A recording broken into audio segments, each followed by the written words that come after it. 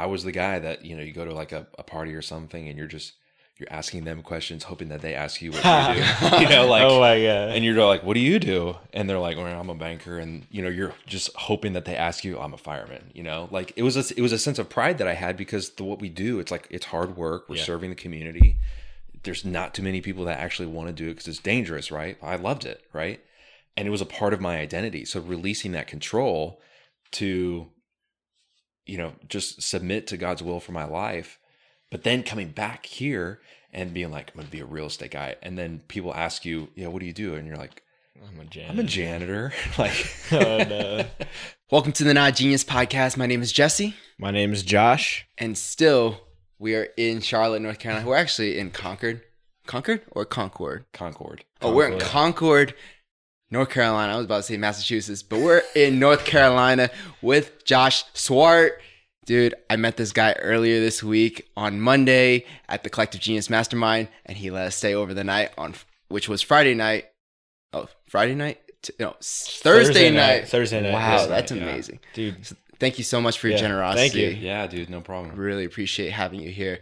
So right before this podcast, I was just typing in Josh Swart on YouTube, trying to get to know you a little bit better, trying to see if you've been on any other podcasts. And we found some tea. What did you find? I'm just kidding. You were on another guy's podcast for it was like a 20-minute podcast, and like he had posted some of your social media, which was LinkedIn, Instagram, and I saw that you were a surfer, seeing that you've been a firefighter, a general contractor in the past, as well as real estate developer or investor plus marketing firm business owner. Like, it's crazy. It sounds like it's all over the place. There is like a linear progression though. And I can't even tell how old you are. And you have 4 kids. That's crazy. I'm 30. Okay. So that's amazing. The mustache may like make it seem a little bit older. In the mullet. I don't know. Well, no, see, that's the mullet. Like, almost makes me want to say you're like 25. There you go. But then, but then the mustache is like, and then the kids, it's like, what the heck? But that's super amazing, dude. I really just want to get to know you better and know like what's your origin story. Tell us more about yourself, because for 30 years old, you lived a lot of life. And honestly, Josh is also a surfer. And nice. It said that you've done CrossFit. I'm not sure you're still doing CrossFit, but I just started doing CrossFit this past February. So I'm like, well, there's a lot of things we can connect about. Yeah. CrossFit's been a huge part of my story for probably a little over the last 10 years. So that definitely ties into a lot of it. But where do you want to like start at the beginning? Yeah, like, sure. Yeah. Are you from Concord? Or? I am not. Okay. So I grew up in California. My family are immigrants from South Africa. So both my parents came when they were younger and got married, and then grew up until I was about 13. Then we moved to Kansas City and basically went to private school. The school thing was just like not my thing. I did not fit in with the call it the identity of what like that private school wanted me to fit into. And just really started to resent school and found myself enjoying like the workplace a little bit more. So started working from when I was really young for different investors in that Kansas City market. So starting from the point of being a just laborer on a job site up until the point of managing rehab crews for another investor that was in that market. So my whole life up until going through school, I wanted to be a firefighter. Like that was like my thing. So I set my sights on that and spent a good amount of time going through school, volunteering to finally land what would be considered my dream job, working in the fire service, and did that for 3 years. So I'd work full time, 24-hour shifts. I would come home in the morning, basically have breakfast, change, and then go be working, managing a rehab crew for the next full day, come home, sleep, go work 24 hours. And it was just this endless cycle of working nonstop. And throughout that whole time, I'd been doing CrossFit. That was a big way that I got into the fire service, because there were some guys at my gym that worked at the department that I was trying to get a part of. And yeah, just really fell in love with fitness, and was pretty good at CrossFit. I mean, all things considered. And about 2 years into my career, I just started having this like uneasy feeling, like I'm kind of just sitting here at this station and my life is like passing me by. You know, you're kind of just a number on the roster, and there's probably a bunch of other guys that could be doing this just as good or better than I am.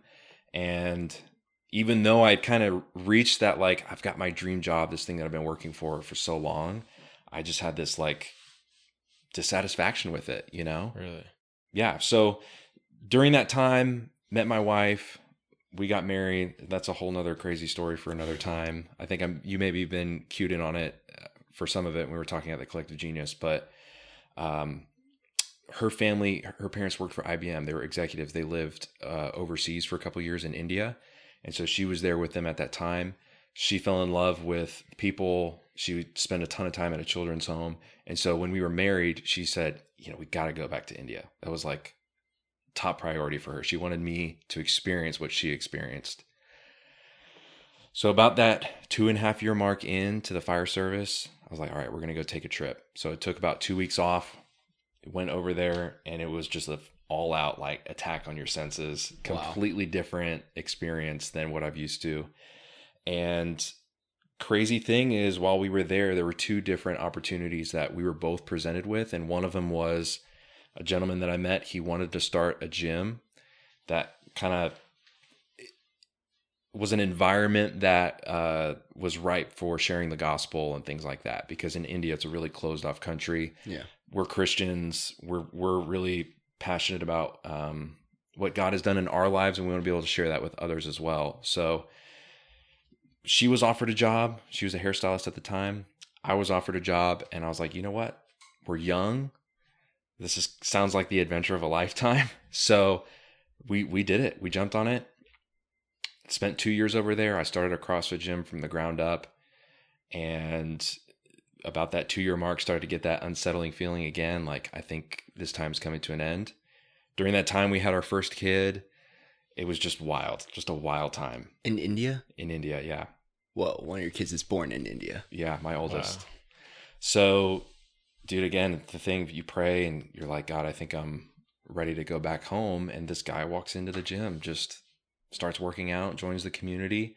Eventually, he took over the gym, and he's still running it today, which is like just so cool to see him really thriving and taking it to a level that I could never do. You know, he's on CrossFit seminar staff, traveling.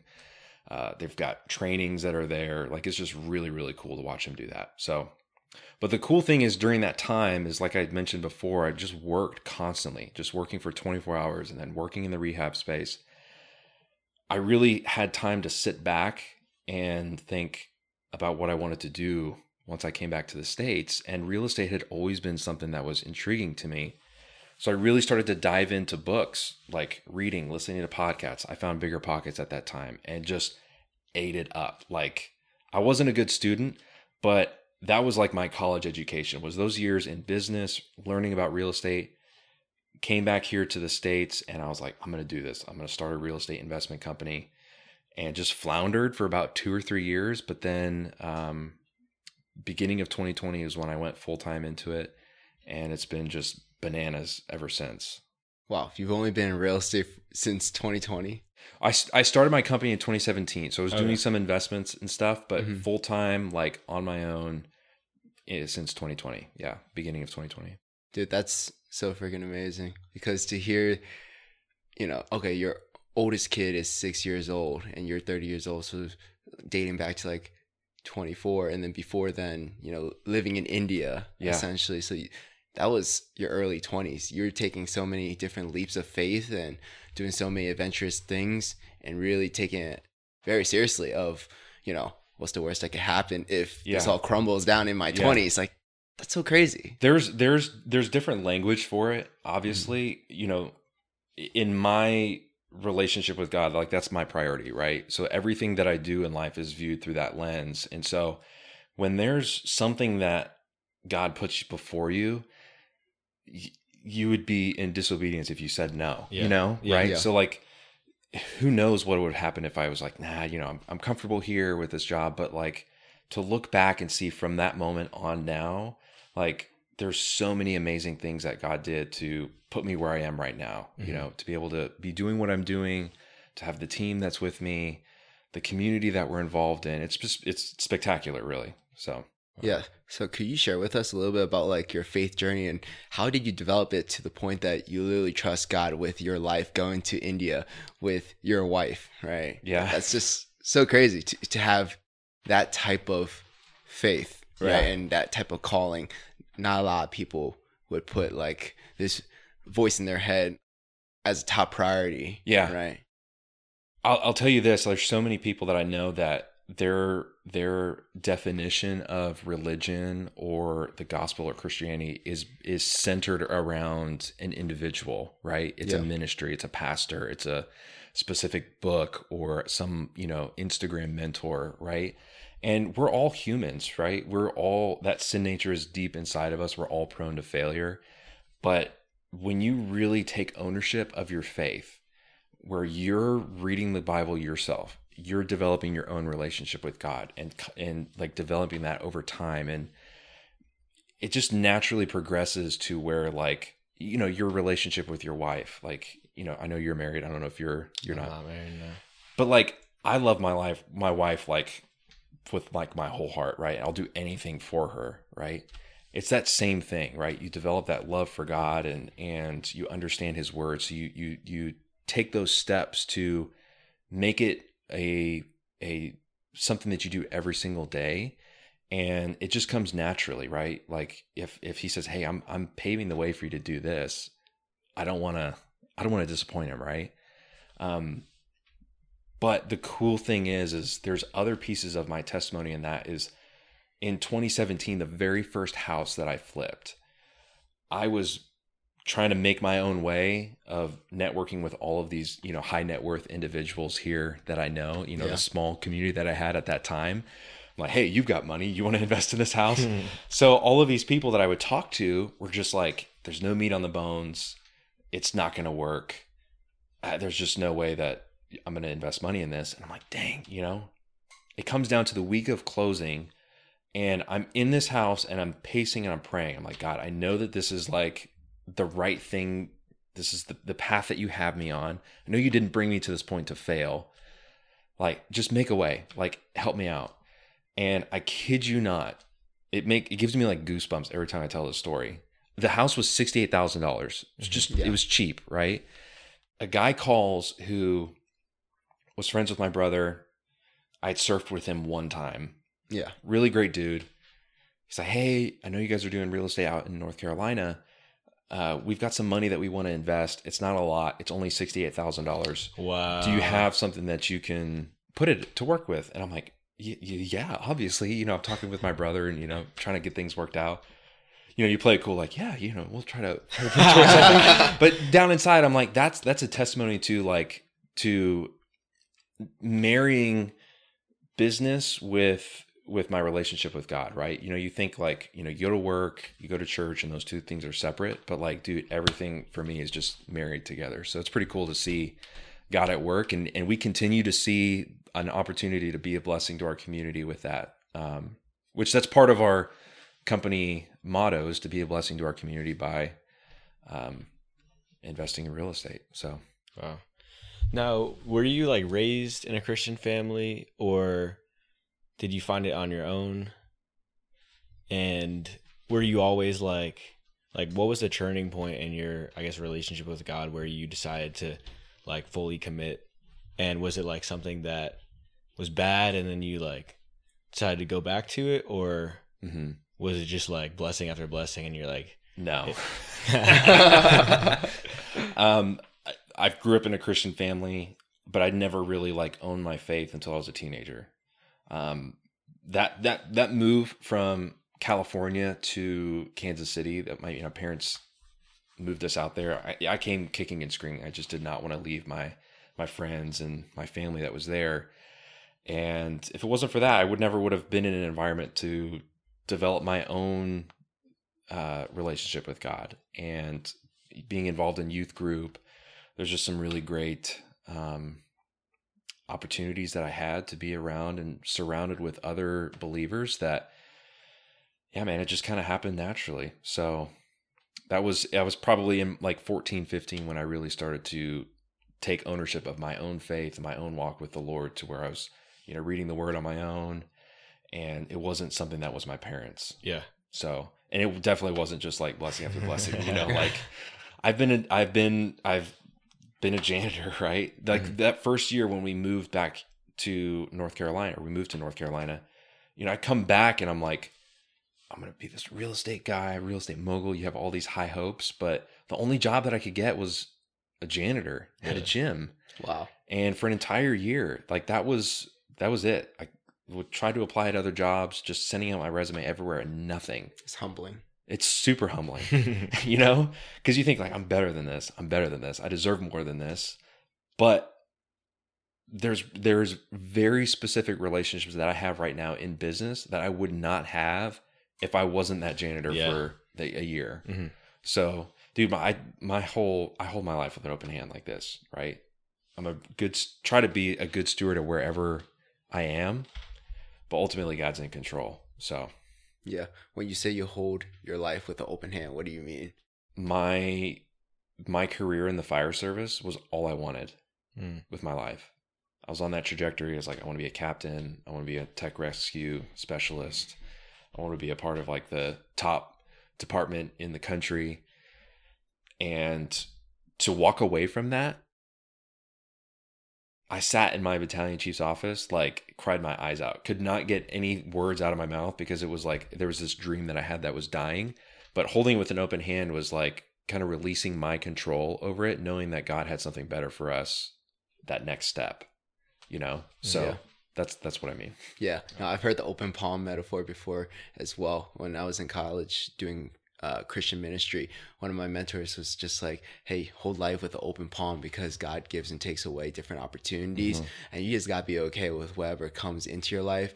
And you can't expect it to stay there forever, because he creates different chapters for your life to teach you different things. Yeah. In order to show you like his goodness, his grace, his mercy in different chapters. Absolutely. Of your life. So, dude, it's humbling. And I needed it. Like I was pretty prideful about my job, and I was the guy that, you go to like a party or something, and you're asking them questions, hoping that they ask you what you do, like, oh my God. And you're like, what do you do? And they're like, well, I'm a banker. And, you're just hoping that they ask you, I'm a fireman, like it was a sense of pride that I had, because what we do, it's like, it's hard work. We're serving the community.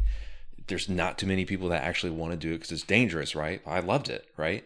And it was a part of my identity. So releasing that control to, just submit to God's will for my life, but then coming back here and being like, I'm going to be a real estate guy. And then people ask you, what do you do? And you're like, I'm a janitor. Like, oh no. But there's a beauty in that, because even though I don't know how many jobs it can get much lower than that, like you're a janitor, but I had to really like swallow my pride and be like, you know what? I'm going to be the best janitor that this gym has ever seen. And to really take my job role seriously and be like, my work is worship. And is that okay? You're good. But you're saying your work was worship? Yeah. To take seriously, like, my work is worship, and you know what? This is where I'm at, and I'm going to be the best freaking janitor that this gym has ever seen. So, toilets are spotless, maintenance jobs are taken care of. And, so. Dude, I love how humble of a beginning or background that you come from, going to different peaks and valleys, going up and down. Yeah. And then finding yourself, being a janitor, but then progressing along the journey to, doing real estate, developing real estate, doing really big things, making really big relationships, going to really big places. How do you sustain, keeping a level head and being humble, even when you got back to really high highs, right? Yeah. And still holding those lessons that you learn when being a janitor and applying them so you could be, a humble servant, in your leadership style. Yeah. Honestly, sometimes I don't feel like I do it well. But just knowing that starting from the bottom, and how in a moment that can all be taken away. Yeah. Like even now, the market's, shifting a little bit, and there's so many people that I know that in 2007, 2008, they just got wiped out doing what we do.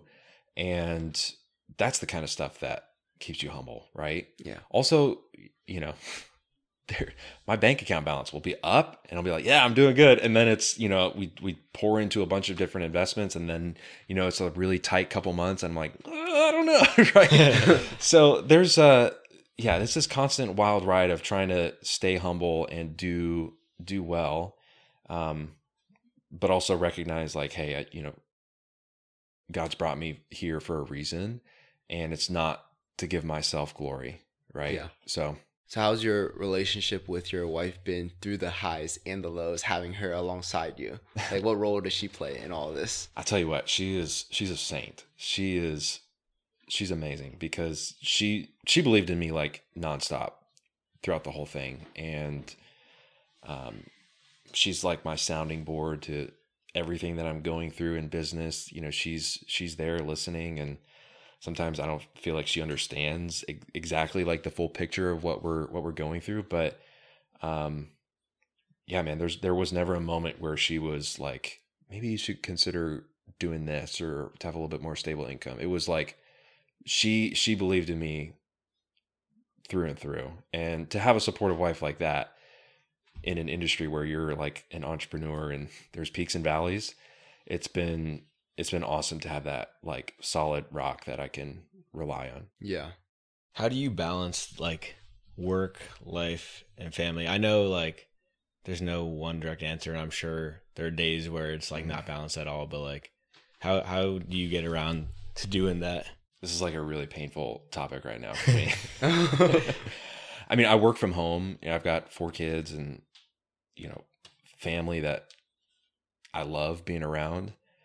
And part of that is you create margin to be able to prioritize the things that you want to prioritize. And what I mean by that is, rather than me just sleeping in until 7 or 8 in the morning and then, meandering into the gym, and then just, I get up at 4 in the morning, I do my devotion time, I go work out at 5, I come home at 6, and I'm there in the morning with the family for breakfast. And then I'm like, 8:30, I'm starting work. Right. And fortunately for me, I've built a team around that kind of fills in the gaps where I'm able to create my schedule to prioritize the things I want to prioritize, whether that be family or, I'm in a volleyball league every week, right? Like, I enjoy really? that, right? I'm not That's awesome. I don't want to just be working like a dog until the day I die and not be able to enjoy life and enjoy, our family and friends. So I would love to just be that guy who's like a workaholic. And sometimes I feel like I do, because you're an entrepreneur and it feels like you're working all the time, answering emails at odd hours. But I feel like for the most part, we got a pretty good balance. But the painful part of that is working from home. Like, I've been shopping for an office lately, and that's like my next big step, is to have a little bit more of like a centralized location for our whole team to work from. So how do you uphold that discipline to like literally wake up at 4 or 5 every single day and to do all the things that you want to do and get them done? Was that always like, part of who you are, like just a very disciplined person coming from CrossFit? That definitely does create discipline. Part of it is that's the only time I can do it. Yeah. If I want to be selfish and like take time away from my business, take time away from my family, like my kids aren't up at 4 or 5, it's like, it's one of the best feelings to be, 3 hours into my morning, I've already, answered some emails, done my devotions, worked out, sitting there at the kitchen table, eating breakfast and drinking coffee. And like the kids are coming downstairs and their hair is all messed up. And they're like, walking in and, they come sit on my lap. Like, it's awesome. Right. Yeah. I can't create that margin any other way. Right. So yeah. And I've got major FOMO too. That the group that I work out in the morning is like really cool. Like, I don't want to. Oh my god! I don't want to miss out, right? It's kind of like Dang, FOMO dude. too, dude. That must be a really good group. if you're like waking up excited at 4 a.m. and you're like, I can't miss this workout. I don't know if I wake up excited, but yeah, I enjoy the people that I work out with. It's a good group. So what time do you go to sleep at? I mean, on paper, 9, but most of the time it's like 10, 10:30. Okay. Wow, you're like foreshadowing the life that I want to live, dude. That's freaking amazing. Because just have some kids, man. Yeah, no, I was talking about that with my wife. I was like, dude, if because Albert from Collective Genius, he plays basketball. He's just, the Asian guy with glasses from Philly. Yeah, Albert was just like, dude, just have some kids. All the successful guys at Collective Genius got kids, and once they had those kids, you just can't fail. Yeah. Like you fail them. Like you literally let the world down. They are literally the world. It lights a fire underneath you. Yeah, it's like, man, wow. Dude, same thing with Ren. Ren too. Yeah. Dude, he like his whole life turned around as soon when as he had his his daughter. It was just like night and day, and look at where he's at now. Yeah, but life is good either way. One with the kids, one without the kids. Life is just different. Oh, it's absolutely. like, you got to give yourself some time to live that life with you and your wife. Yeah. And that's what other people have told us. And then there's the other narrative where it's just like, dude, you'd be a lot more successful if you have kids. Because like, not that you will instantly be more successful. It's like you literally don't have a choice to fail. Yeah. That's how you should pitch it to your wife. Just be like, hey, we have to have a kid. No, she wants because the kids. I want to be more successful. No, she wants the kids. She'll tell me, if you want to be more successful, you know where it's at. Yeah. I would love to go back to that season where it was just Christy and I, because it's just so fun, right? You don't know what you're missing out on, but I also wouldn't trade my life now with kids for anything. It's the best.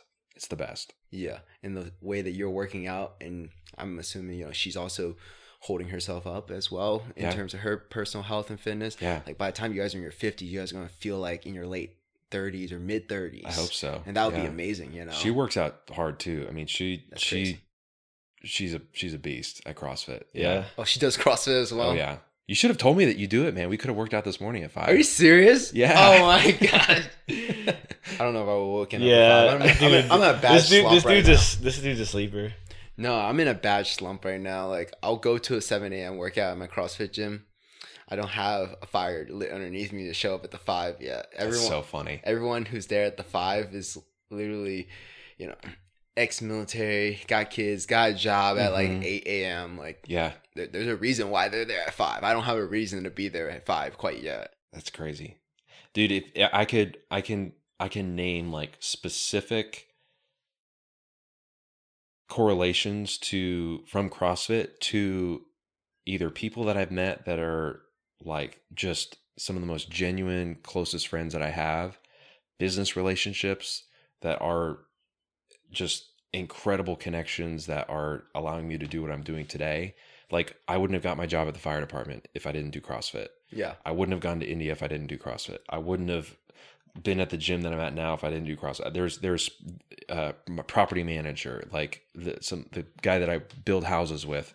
He does CrossFit. Like, it's just crazy the connections that you can make, because most of the people that do it, you don't pay, like the average gym membership's $150 a month. That's a pretty expensive gym membership. Okay, $160. Yeah. Yeah. Like you're not going to pay that and subject yourself to that sort of mental and physical torture if you don't have some sort of like desire to be disciplined in your life. Yeah. So for the most part, the majority of people that you're going to find at a really good CrossFit gym, they're great people. High quality human beings. High quality people. Yeah, that's awesome. Josh tells me all the time about how when he goes to the gym, he talks to the people in the sauna. The sauna is the place to be. Yeah, dude. I've met a lot of people in the sauna. It's the place, man. I wanted to ask, like, how would I go about networking at the CrossFit gym? Because I go to like a really techno heavy, like hardcore, we're called Black Ops Fitness. The guy is an ex-Marine. Nice. He's like really hardcore. His name is Antonio. He's an amazing human being.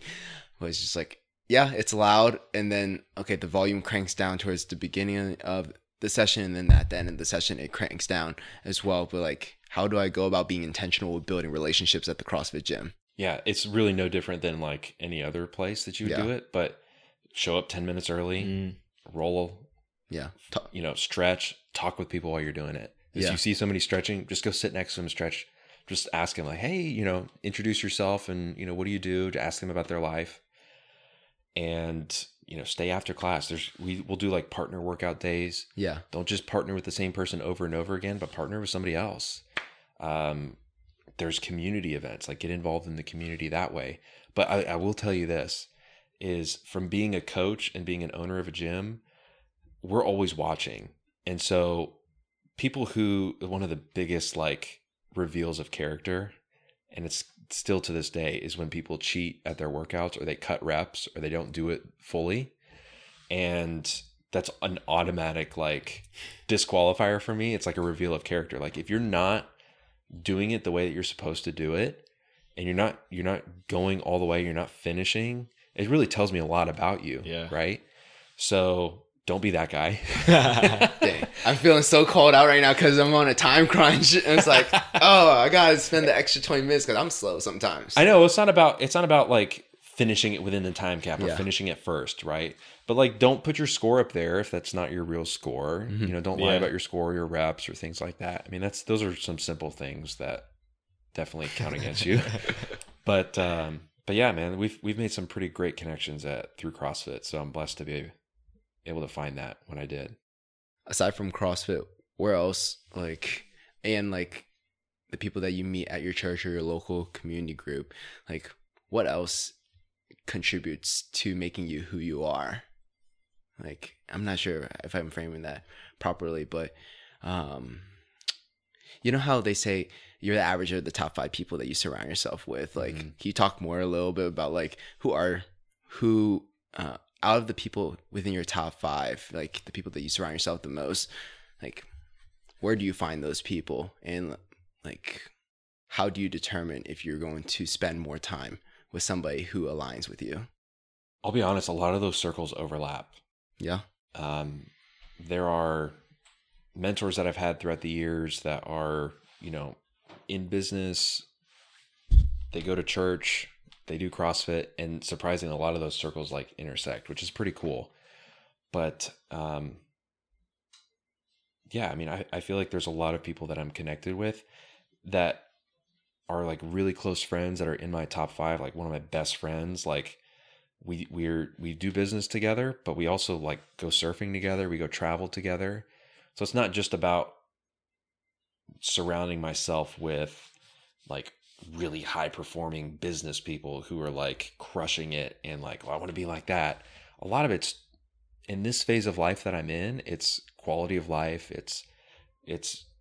We're all pursuing like becoming really good parents and striving to be better there, being good fathers and husbands, being excellent at our business. Like one of my best friend is like, he breeds golden retrievers, and like, really? Like it's a completely different industry that I'm in, but there's some rules and principles in business that are true in any industry. And, he's really excellent at what he does. And so we can glean from each other and learn from each other in those senses. And, yeah, I don't know if that answers your question, but. No, for sure. No, I think I get a good idea. I like when you say that both you guys pursue what you guys do in excellence. I had this conversation with one of my friends, one of my mentors back at home, who was like a mentor to me through Christian ministry in college. And we still hang out to this day. He's telling me, hey, are you running a Christian? Are you a Christian doing a Christian business, or are you a Christian in business? Yeah. And it's like, it's okay if you're not running a Christian business. Yeah. Because that's some of the things where it's just like, me being a younger business owner, or me being a Christian in this line of industry, you don't really need to always frame it in a way that, I'm doing this. Yes, I'm doing it for God, but I'm not necessarily like pointing God in everything that I do. Yeah. So it's more so the way that you conduct your business, the way that you operate in excellence. Yep. That's what makes it look more like a Christian running a Christian business. Like you look at Chick-fil-A and it's like, does it say everywhere that they're a Christian business? But it's because of the way that they operate, the way that they treat people, the way they hold their core values and do everything they do. People know that they're Christians. Yeah. Yeah. It's more than just like putting like a cross or like one of those fishes on your storefront. like I mentioned earlier, like our work is worship, right? So Yeah. what better reflection of the skills and the abilities that God has given us than to do it to the best of our abilities and to do it with excellence. And when you're able to meet somebody's physical needs, Yeah. it opens the door to meet the needs that they didn't know that they had, which sometimes that means praying for somebody and just offering advice to them, right? Yeah. There's been many, many times where we're out talking with somebody to buy their house, and it's like, hey, I'm not the right guy for you. Like, I think this is going to be a better outcome. List it with a realtor, and that's going to get you the most bang for your buck. But since I wasn't able to help that, is there anything I can do to pray for you? Right. And that's it. Sometimes it's not just trying to get right. Yeah. So you're looking at every situation a little bit differently, but yeah, we try to do everything with excellence, and sometimes we're not that great at it, but yeah. So what are some of your core values that you operate, your family under, or your life or your businesses under? Yeah, my life motto is like safety third. Safety third. Safety third. What? What are the first two? Fun first, Okay. fun second, and then safety third. Like that's my life motto. My internet Wi-Fi is safety third. I Did you saw see that. Yeah, I did that's my see internet that. Wi-Fi. Can you explain safety third? Like how It's did you just- how did you come to this? It's just some dumb thing that I started saying, like, to take risks and to get out there and make things happen. But it's kind of hard to marry that with like when you become an adult, you have kids and you've got employees and stuff. I can't just be like super risky, right? Yeah. Safety third with your employees. Safety third. Yeah. That's an OSHA violation.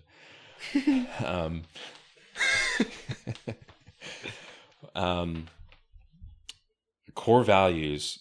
I did this exercise with my business coach, Yeah. and I'm gonna be honest, I don't know what it is off the top of my head. Okay. Personally, like, what do you operate under for core values? For core values, yeah. um, I know you did the exercise. Did you ever go with Gary Harper's company to do that? no, Or- not Gary Harper. I've been working with a MAPS coach. They're with Okay. Keller Williams Yeah. for just over a year now, Yeah. and just getting some like structure and order to my business, my life, all of that stuff. In what way has your real estate business has grown since you started doing it full time? Like, what's that progression look like? I know like we were hitting like a major bull market for like the last 2 years, and then things are pulling back. But Yeah. what was that journey like? I was like all over the place Yeah. before, and to have the weekly accountability of somebody who is holding you to certain standards and goals, metrics, all of that stuff was really all that I needed. Right. I didn't like school. I didn't like doing homework, but there was something about when it was directed towards my business and my business growth. It was something that I really thrived under. So yeah, to just put a framework to even setting annual goals and then breaking that down to quarterly goals and then breaking those down to every month. Like, what are we trying to accomplish this month? And then it was breaking it down by week and then by day. Like, what are the biggest things that I need to do today that are moving my business forward? For so many of us just say like, yeah, I want to do this. I want to do this. I want to do this. But if you're not actually breaking that down and creating an action plan to get that done, they're just ideas, right? Yeah. So she helped me take it from concept, breaking it down to actually like the daily work that I need to be doing to make sure that my business is moving forward. So some of that's a checklist. Some of that's like weekly tasks that we're just knocking out to make sure that we're one step closer to working that on an annual level. And there's like nothing sexy about it sometimes, right? You think like I'm going to be an investor and passive income and like all the cool things, but man, a lot of it's just like boring business system stuff. But after a year or so of doing that, you look back and you're like, holy cow, we've done so much. We've progressed so much because there's that daily and weekly accountability that we have to be working on those things. So If you're struggling and if you're stuck in that, like you don't feel like your business is moving forward, you probably just need some accountability. Somebody who's going to work with you to break down where you want to go and kind of reverse engineering it to daily steps, I guess. Are you more of a visionary or integrator for your business? I would say visionary. Yeah. And I'm really good at starting things, but not so good at like following through on the back end. So, yeah. Who follows through on the things that you start? Good at executing. You're good. But the follow through is sometimes not that great. I've got I hired a guy 4 months ago he's my dispo manager, and he's doing some like business development stuff with me. So there are some things that really give me life that I enjoy doing, but there are other things like that just drive me crazy. So I'll be like, "Hey Devin, can you take over for me on this?" And you're like, "I got you, man. I got you." So it's good to have help. Yeah. What do you like to do in your business currently? Like what gives you life? Yeah. I would say the most life-giving thing for me is going on appointments, man. Getting the deal, structuring the deal, making it happen. Like finding an opportunity, land development, or whatever it is, putting all those pieces together, getting it under contract, getting it to closing, and being like, we did it, we made it happen, right? So like that hunt is what's really fun for me. And negotiating with people, the back and forth, being in the living room, like that's really fun. So I like to go on appointments as often as I can. Yeah. That's my business partner too. It was just like him and I when we started since February of this year, and I was like, oh, we need a visionary and an integrator. We don't have an integrator. Like who literally, Josh pointed this out to me earlier this week. He was like, Jesse, you're like a visionary, but then Kenny's a hustler. Like we have a hustler and we have a visionary. It's like, yeah, right. Isn't that like one of the, like two of the same thing almost? Yeah. And it's like, wow, y'all try to build some systems, but these systems kind of suck. So it's like, how do you build your systems? How do you go about doing that? And like, doing that integrator work? Is it just Devin helping you out a lot with that, or? Yeah, I mean, now that I've got a team, like employees, yeah, for the longest time it was just I just do it. Like you just do it. Something needs to be done. You just do it. You grind it. You hustle it. But now that there are more people involved, it has to be clearly written out.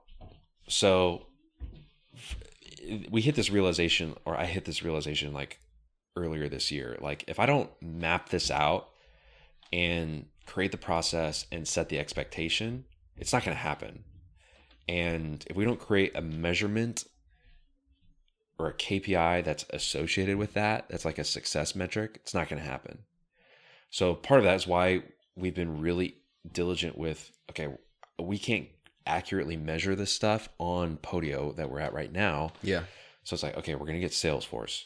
We're going to develop our Salesforce system to be able to track specific things. So it's almost like we're taking business operations and plugging it in, building our CRM around that, right? So it's creating a little bit more organization, a little bit more structure to it. That's a long process to get all of that stuff done. And that's the stuff that I talk about. There's nothing sexy about that. Like guys like Gary Harper with Sharper, like he may be really excited and he may geek out about that. But I mean, I just like phase out. Like my eyes get blurry. He did the first presentation at CG, and I was like, that was a lot, Gary. Yeah. That was crazy. He's a master of his craft, but another guy, he just does what he does with excellence. He's really, really good.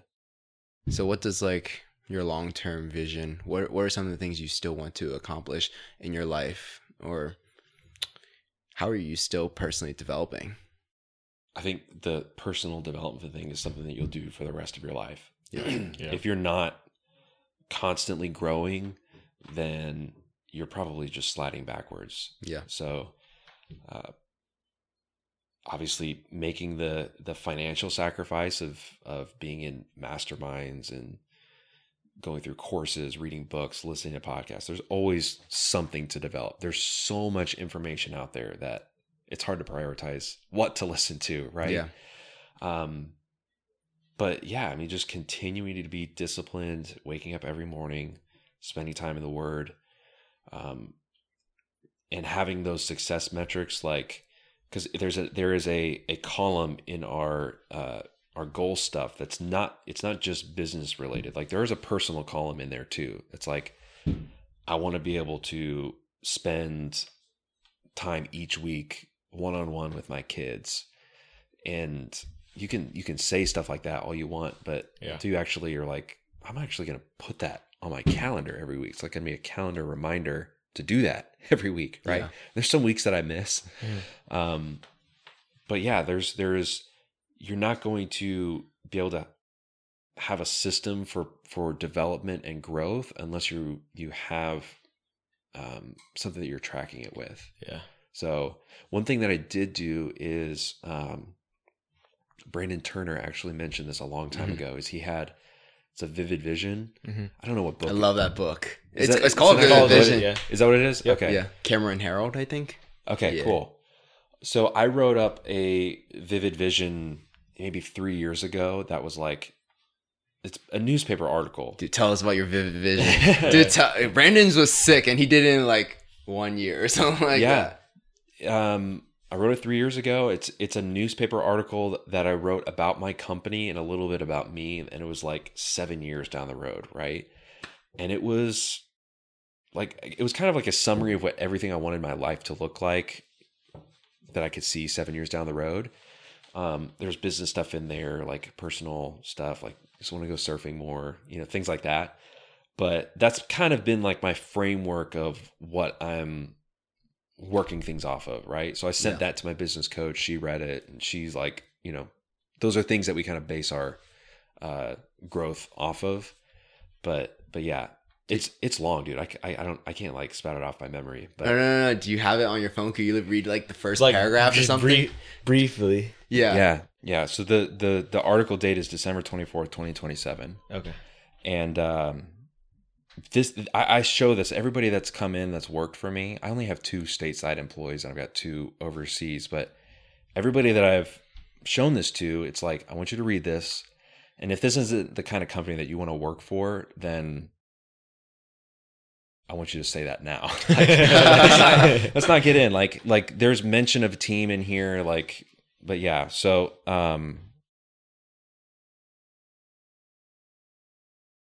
it's long. I couldn't read the whole thing, but I'll read the first paragraph. I would love that. Yeah.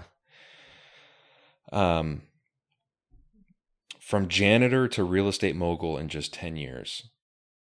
When you look behind the scenes of a $20 million real estate operation, you'd expect to see a lot more than what we saw at the Straight Path Real Estate office. There's no fancy office. You're not greeted by a receptionist. There's no expensive cars in the parking lot or fancy furniture in the boardroom. Actually, there's no office at all. Every member of the team works from home or is in the field. Everyone knows their role. Everyone is dedicated to the vision. And everyone puts their head down and gets their work done each week. Obviously, I need to update that because I want to get an office now. But, yeah, that's the first paragraph. What about like culture? Like, what else do you speak about in that culture that makes it very apparent? Like, hey, if you don't think you want to work at this company, let me know now. Like, I've got a paragraph to that. All right. With the dedication to being faithful in the little things and viewing their work as worship, the team at Straight Path Real Estate tackles the daily task with ease and with excellence. It's almost like it doesn't seem like work at all. There's a real sense of enjoyment in what they do. There are 3 people part of the Straight Path team, and each of them would be considered the best at what they do. The team works a 30-ish hour a week work schedule. Nobody tracks vacation time, and they spend a good amount of time each year on company outings and trips. This team looks more like a family than just coworkers. I kind of had a similar vision, like that 30 to 35 hour like actual work per week thing. Like I think Brandon started writing that, and I was like, that makes a whole lot of sense because everyone says, oh, on paper I work like 40 to 50 hour weeks. It more looks like 70 to 80. Yeah, because always just living, eating, breathing, thinking, just real estate and work and grinding. But it's like having that type of work-life balance and having other people hold you accountable to is so good. Yep. I think I need to rewrite my Vivid Vision, but what I have today, I'm like, wow, how much better could it actually get? Because I'm like working with all my best friends right now. Yeah. And I literally met Josh like in February of this year. And then he introduced me to his brother Caleb. And then like I have my wife on board. I'm like, dude, this is like the most amazing team, you know? Yeah. Yeah. It's amazing what you can do when you get like good talent around, and you're like unstoppable. Yeah. How have you gone about finding good talent or people who align with this vision that you have? Usually when I get to that point where I'm like, I can't, I'm like overwhelmed, I can't do this more, is when I realize like I need, like, just hire somebody. I need help, right? Yeah.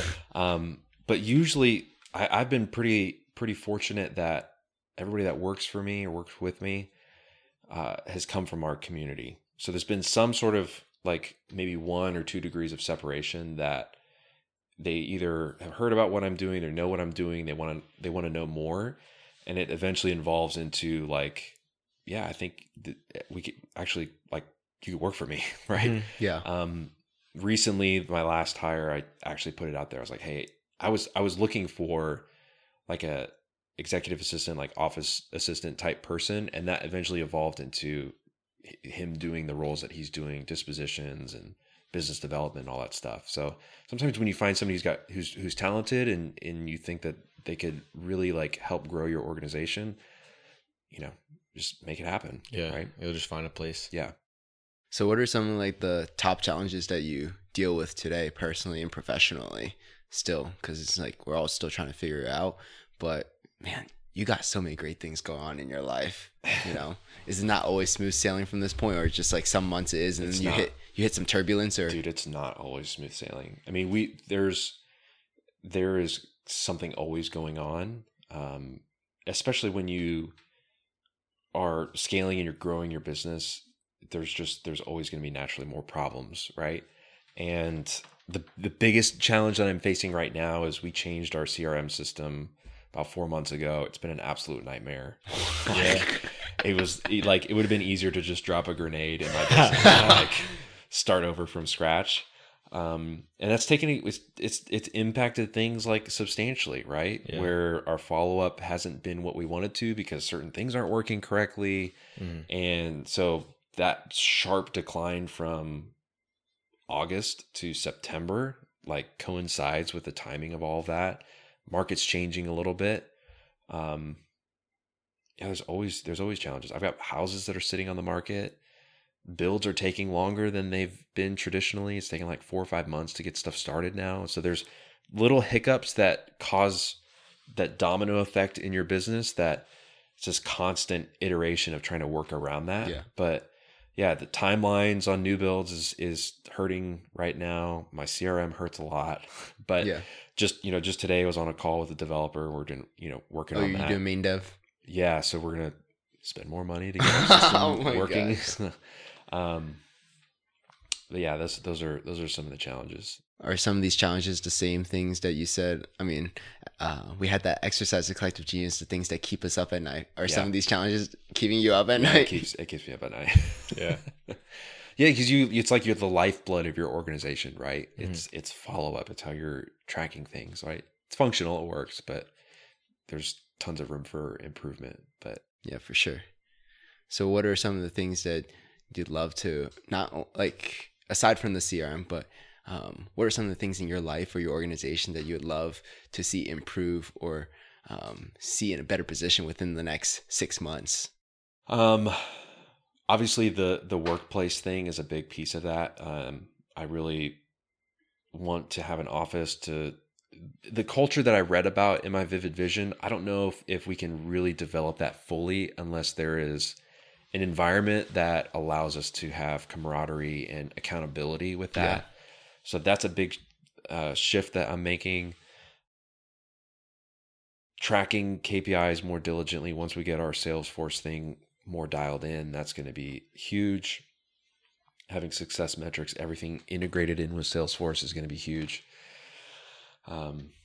Yeah, those are like the big things. And sometimes it's hard to even look at things beyond that because the problems that we're dealing with right now are a little overwhelming. But yeah, there's like a ton of stuff in my whiteboard and on my 411 for the next, or my template for 2023, things that we want to do. And a lot of that is like, you go to CG and you see all of these people that run really good businesses. And you're like, man, I could take that and plug that into my business. And there's that temptation to have the shiny object syndrome. Yeah. Especially after like your first meeting. But once you go beyond that, you're like, okay, I have to like stay in my lane. How can I apply this to my business? How can I apply this to my business? So yeah, there's always room for improvement. It's just prioritizing and triaging the things that are the most important to work on first. So what is your business primarily? Like, is it mainly new builds? And how has that, like, the cost of materials affected, I guess, your underwriting and how you're doing deals now? Yeah, my business is primarily new constructions. We just build spec homes all around the Charlotte market. We do fix and flips. I buy rentals, building a rental portfolio. We wholesale as well. So I market, like we go direct to seller with a focus on land. Everything else, there's opportunity there that you don't want to turn down, right? So especially having a background in construction, it just makes it a little bit easier to do flips. I have an awesome general contractor who's been with me for like 4 years. But on the cost of materials and stuff, there's definitely been a shift from when I first started doing that in 2019. It's just continued to like climb up.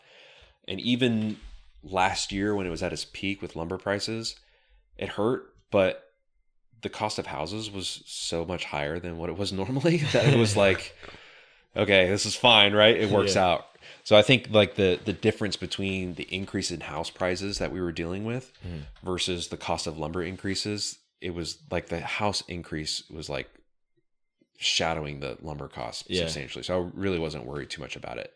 The biggest impact is the delay in materials. Like, I've got a flip right around the corner from here that we've had windows on order for like 3 months and they just keep getting delayed. So that's the only thing that's holding us up from getting this thing on the market. And in that time, like every week that goes by, like interest rates keep climbing up, right? So the value and the sales price of that house keeps, inching down, which is hard. So yeah, no, definitely. So I know you have 4 kids and they all have like their own different personality. They look like they're a lot of fun, dude. They are so fun. Do you ever, like, how are you currently aiming to raise your children? Are you trying to put them on their own path so that they can choose to do whatever they want? Or are you trying to put them more on an entrepreneurial path? Or like, what's your philosophy when it comes to parenting? On parenting, this is another like thing that's like really great topic. Like we could have a whole nother podcast on this. Whole nother podcast. Yeah. But give us a teaser on it. Yeah. Yeah. Parenting does not come naturally. Yeah. I know a lot of people that have specifically told me, like, isn't it just kind of in your nature? And it's like, definitely not, right? The same level of excellence that we as parents have towards growing our business or developing as business owners, courses, books, all that stuff. I try to apply that same excellence towards parenting, right? Parenting books, parenting courses, parenting mentorship programs, because there are parents out there that they've done it really well. And when you start having kids, you'll notice, you'll surround yourself with other families and you're like, I don't like that. But you mentioned earlier the top 5, like your circle of influence, especially now being a parent, that there's a lot of that's weighted on, are my, like the other families, are their kids a blessing, right? One of the biggest, it's funny that correlates in my business, like being a blessing to our community. Like we preach that to our kids all the time. It's like, be a blessing, right? Is your actions right now, is that being a blessing to your sibling? Like, is that being a blessing to mom and dad? Like when you're screaming at my feet because you want something, right? It's not. So like being a proactive parent and learning whatever you can to be able to parent your kids, parent them well, because they're all different. They're not all the same. Yeah. One method doesn't work for all of your kids, right? But being on the same page with Christy is to where we're investing in parenting, and she reads books way more than I do, which is awesome. But we've got podcasts that we listen to and courses that we're going to right now. Like we're in a parenting mentorship program where we're just learning whatever we can, right? And a lot of that is biblically based. So we're parenting from the context of, biblical concepts. And that definitely is kind of like a cheat code to. Dude, that's amazing. Yeah. I'm gonna come to you after I have kids. It's like I hear a lot about how people are investing so much money into their businesses, learning how to be better business people, but then they don't put money into maybe their marriage, or they don't put money into learning how to be a better parent. I never even thought about that one. I heard about like investing money into like, marriage counselor, or learning how, how to be a better spouse, or like learning the love languages and everything. But investing into being a better parent, I've never heard that one yet. I just hear like whoever you like in terms of their parenting style, try to model after them. Just here I hang out with them for sure. But like to go after coaching or going after mentorship, that's like a whole nother level of intentional. Yeah. And there's people out there that are really good at it. Like, and you surround yourself, you invite yourself over for dinner. Like, I want my kids to be around your kids. Yeah. Because it's them being surrounded with other kids that are well behaved, and they're being a blessing too. Yeah. So yeah, there's a lot that I'm like that you're juggling. Like being an adult is like, it's hard, man. I know, dude. But it sounds like you live a very intentional life, like all around. And I'm not sure if that's always been what you've done, or like when did you become so, I don't know if it's like, when did you become so intentional, but when did you realize like, hey, you need to like care about these things a lot more, and like really put your like these things ahead of money or time, whatever else that like people of this world generally value more, right? Yeah. A lot of that is who you're surrounded with, right? The environments that you're in. And I've been fortunate enough to be raised in a Christian home. We go to church. Yeah. We're at a great gym. If I was like, going out to the club and like, that's true, going to the casinos or going and sitting at the bar, like you're not going to get a life-giving experience in places like that, right?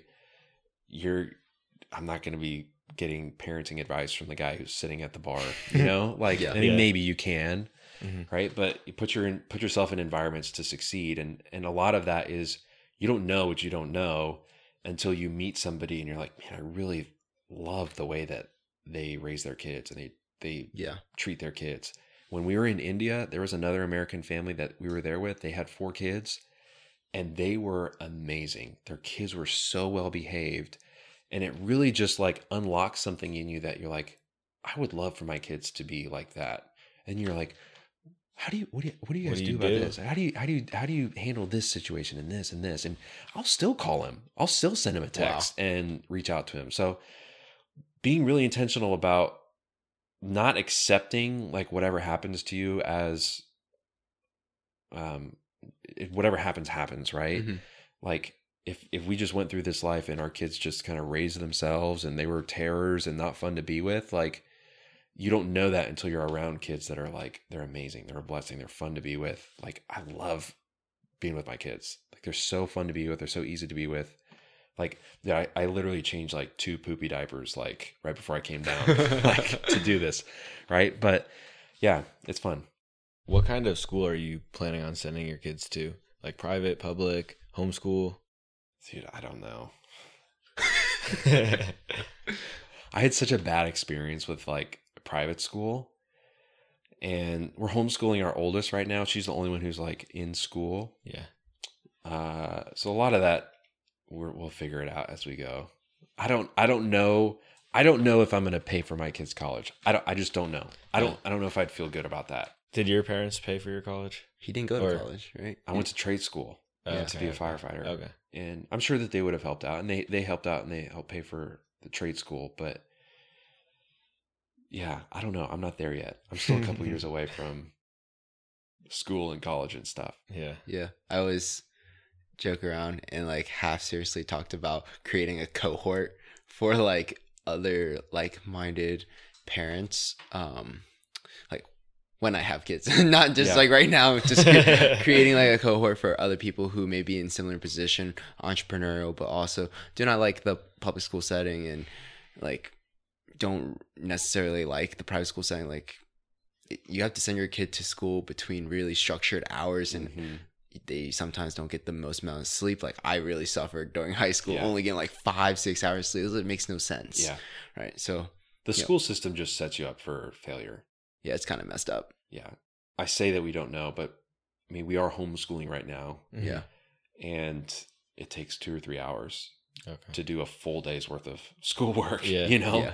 And the rest of it, it's like, hey, helping do the dishes or, you know, doing stuff around the house. So I think we would prioritize more like life experience and being involved in the community and starting your own business. Like you learn so much in the business world, and there's a lot of school that could just be like thrown out, man. And you could pay them their $12,000 a year tax That's deductible, true, and then I'll take that. It's like literally the kid doesn't need to pay taxes on that money, and you get a deduction against your business. Right, yeah, they're helping out. Dude, that'd be my boss. oldest, Christy helped her start this business where she makes bracelets. And my wife sent it out on her Instagram stories, and it was like she was crushing it. She had to shut down the orders because she had so many people, and they're like $5 for these little like gold and, you know, white bracelets. Couldn't give up, man. But that's pretty cool. Like starting from a young age, just to see the value of like, hey, you spend time doing this, and then the exchange, like you give somebody a bracelet that they enjoy, and they give you money for and you it. get it was pretty cool. So who's doing the homeschool teaching? My wife is. Yeah. You guys need to hire somebody for that. That's why I thought about She the cohort enjoys thing. it. She enjoys it. Even when it becomes like 4 kids all at different places. Well, I don't know. That'd be crazy. We'll take it year by year. That'd be crazy. Yeah. I'd love to jump in and help too whenever my time frees up a little bit more to be involved that way. But yeah, she loves it. She really enjoys it. That's awesome.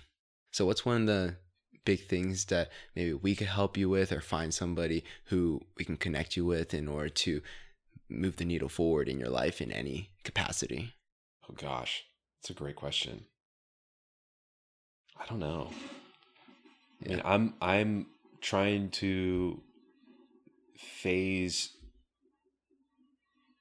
I guess you could call it scaling up to more small to medium-sized developments. Mm-hmm. So we have a couple townhome projects that we're doing that I'm planning on keeping, and looking at portfolios of properties, things like that. So taking it from like that one house at a time, doing the burr thing, it's just slow, it's arduous, it takes a long time, to scaling up to that next phase of commercial and, you know, larger property asset accumulations or portfolios. So yeah, if there's anybody that's doing that at a high level, I'd love to talk and learn more and see if there's opportunities for us to JV or partner on things. So, but yeah, that's kind of where I'm at right now. What type of blanket advice would you give to people who are, you know, trying to go about the entrepreneurial journey, or trying to go about that mindset shift, or trying to, you know, get out of the rut of where they are currently in their life? You got to take ownership of it. There is so much power in the ability to want to do something, to create an action plan, break it down and do it.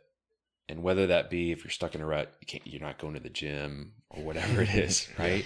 Setting a goal and just taking it day by day and developing that diligence to do that. That slow daily progress doesn't seem like much, but you look back a year or 2, 5 years down the road, that point of 0 to 1 has become like, you know, 10, 15, 20, right? It's the gap in the gain. Have you read that book? Yeah. It's just, what can I do today that's going to take me from 0 to 1? It's easy to sit back and compare yourself to all of these influencers on social media and YouTube, and you can get lost because you're like, man, I'm not on Ryan Pineda's level, or I'm not doing what this guy's doing. I'm not Grant Cardone. Right? Yeah. I mean, Grant Cardone's doing his game, right? Yeah.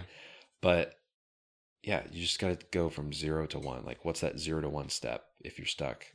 I think that's so good, because I think, except that first day at Collective Genius when I say dominate the downturn, I think the really big lesson across the entire week, or the main theme, was 0 to 1. Yeah. How do you get 0 to 1 in anything? Yeah.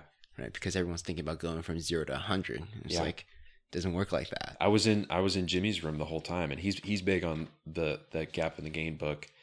And there was many times where it was mentioned, all right, guys, so the 0 to 1 on this is doing this, right? That's that first step. Like, let's go from 0 to 1. And then you're like, okay, we've made progress. So it's awesome, man. So if our listeners were to reach out, get a hold of you, ask any questions, or help you out and talk to you more about commercial development or real estate to any capacity, how could they get a hold of you? You can follow me on Instagram at Josh Swart. There's no Z on it. It's not Swartz. It's Swart. Yeah, find me on there. Shoot me a DM, and we can talk from there. I'd love to help out. Dude, thank you so much for your generosity. Thank you. Thanks for giving us your time and allowing us to stay here tonight. You've been amazing, dude. This has been such a blessing to have you on as a guest. Honestly, like, we were just driving up from Florida, had no real plan, honestly, yeah, we were just driving back to Delaware, hop on 95. Yeah, and it's just like, when you hop on 95, you can literally get up and down the East Coast. So we're just like, oh, we'll just go until we find something. That's so and cool. Then we send a couple people a message, and it's like, oh, what if we stop in Charlotte? Nice. So it's cool how that works out. Yeah, God has his hand and it's like had a pulse on the entire situation. That's cool. I was like, this has been awesome, dude. Thank you so much for everything. Absolutely. Thank you. Yeah. This has been the Not Genius Podcast signing off. Peace.